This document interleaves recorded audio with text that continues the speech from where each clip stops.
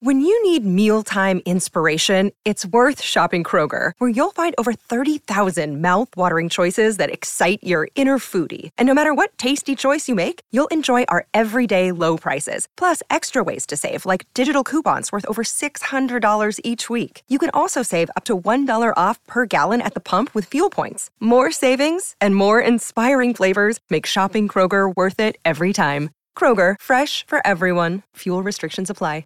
The following podcast contains audio extracted from videos on the Harry Potter Theory YouTube channel.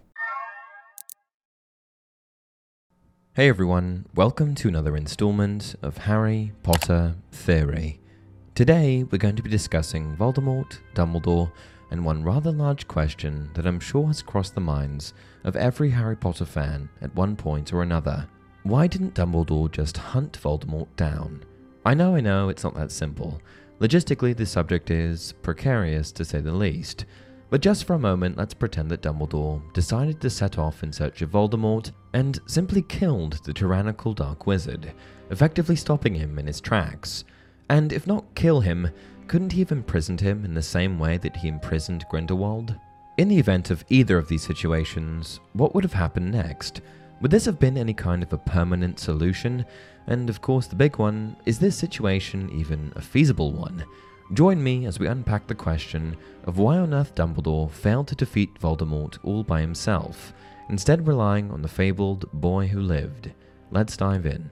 The first thing that I want to reinforce is that Dumbledore was, unquestionably, one of the most powerful wizards in the Harry Potter universe. From an extremely young age, Dumbledore's magical abilities consistently turned heads, particularly his skill surrounding charms and transfiguration.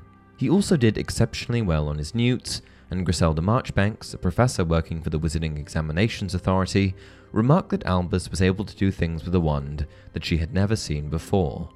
In his youth, Dumbledore also spent much of his time with Gellert Grindelwald, another one of the Wizarding world's most powerful wizards.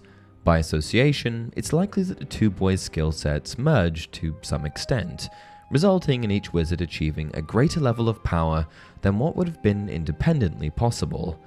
As Dumbledore grew older, he left no stone unturned when it came to magical abilities, becoming a master of transfiguration, charms, potions, elemental magic, occlumency, and more. Dumbledore is truly the exception to the phrase "jack of all trades, master of none," as he was a master of all. So if Dumbledore was so powerful, what was stopping him from tracking Voldemort down and overpowering him, putting an end to the Dark Lord's reign? Well, there are a number of reasons. The first reason is that Dumbledore, though exceedingly powerful, was equally as modest. This is exemplified in the following conversation between him and McGonagall. "But you're different. Everyone knows you're the only one oh, all right, Voldemort was frightened of." "You flatter me," said Dumbledore calmly. "Voldemort had powers I will never have."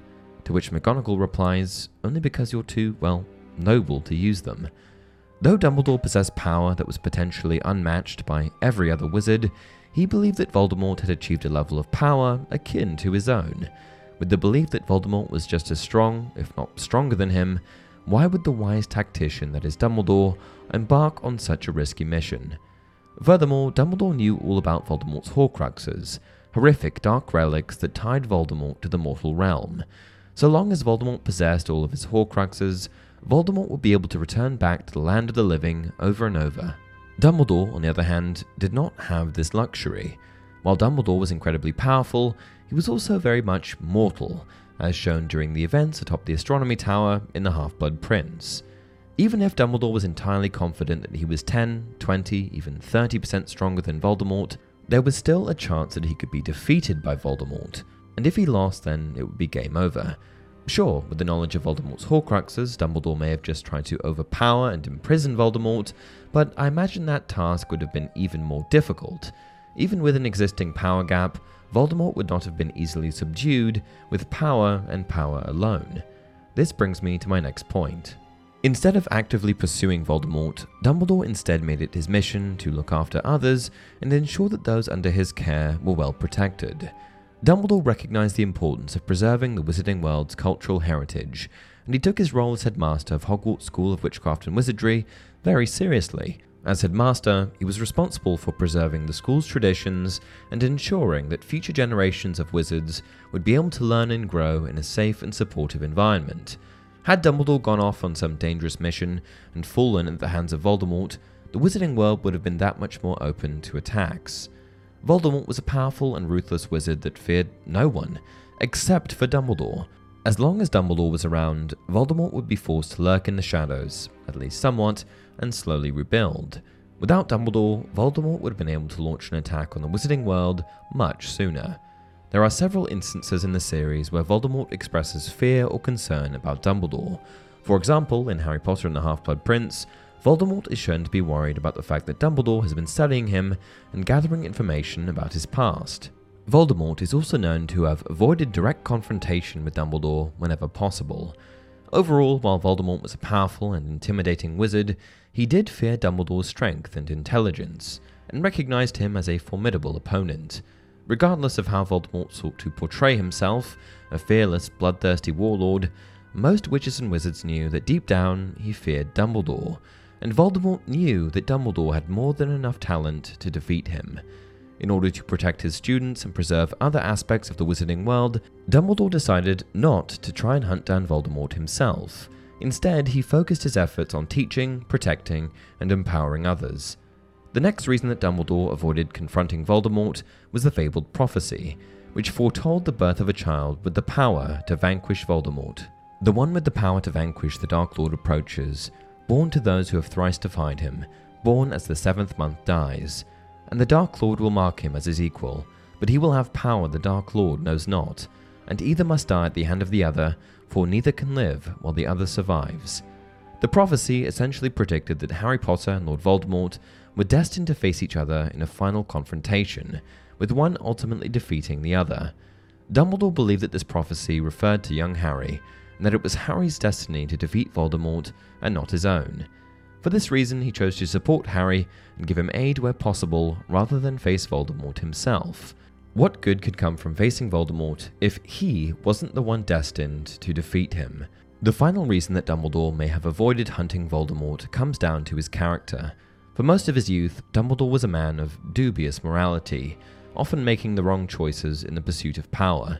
However, following the death of his sister and his parting of ways from Grindelwald, Dumbledore no longer glorified power in the way that he once did. The immense trauma that he had endured forced Dumbledore to sit down and reevaluate what was important to him. In this period of reevaluation, he realized that it was no longer his ambition to seek power or assert dominance over others. Hunting down Voldemort and having the Dark Lord grovel at his feet for freedom would have been against the new way of life that he had paved for himself. Dumbledore's sheer desire to avoid any form of power is well demonstrated in the following passage. Years passed, there were rumors about him. They said he had procured a wand of immense power. I, meanwhile, was offered the post of Minister of Magic, not once, but several times. Naturally, I refused. I had learned that I was not to be trusted with power. But you'd have been better, much better than Fudge or Scrimgeour, burst out Harry. Would I? Asked Dumbledore heavily. I'm not so sure. I had proven, as a very young man, that power was my weakness and my temptation. It is a curious thing, Harry, but perhaps those who are best suited to power are those who have never sought it. Those who, like you, have leadership thrust upon them, and take up the mantle because they must, and find to their own surprise that they wear it well. I was safer at Hogwarts. I think I was a good teacher. And that's it for this video. What do you think? Did this thought ever occur to you? Leave a comment down below. And if you enjoy the content, please like the video and subscribe to the channel. Until next time, remember, there is plenty to be learned even from a bad teacher. What not to do, how not to be.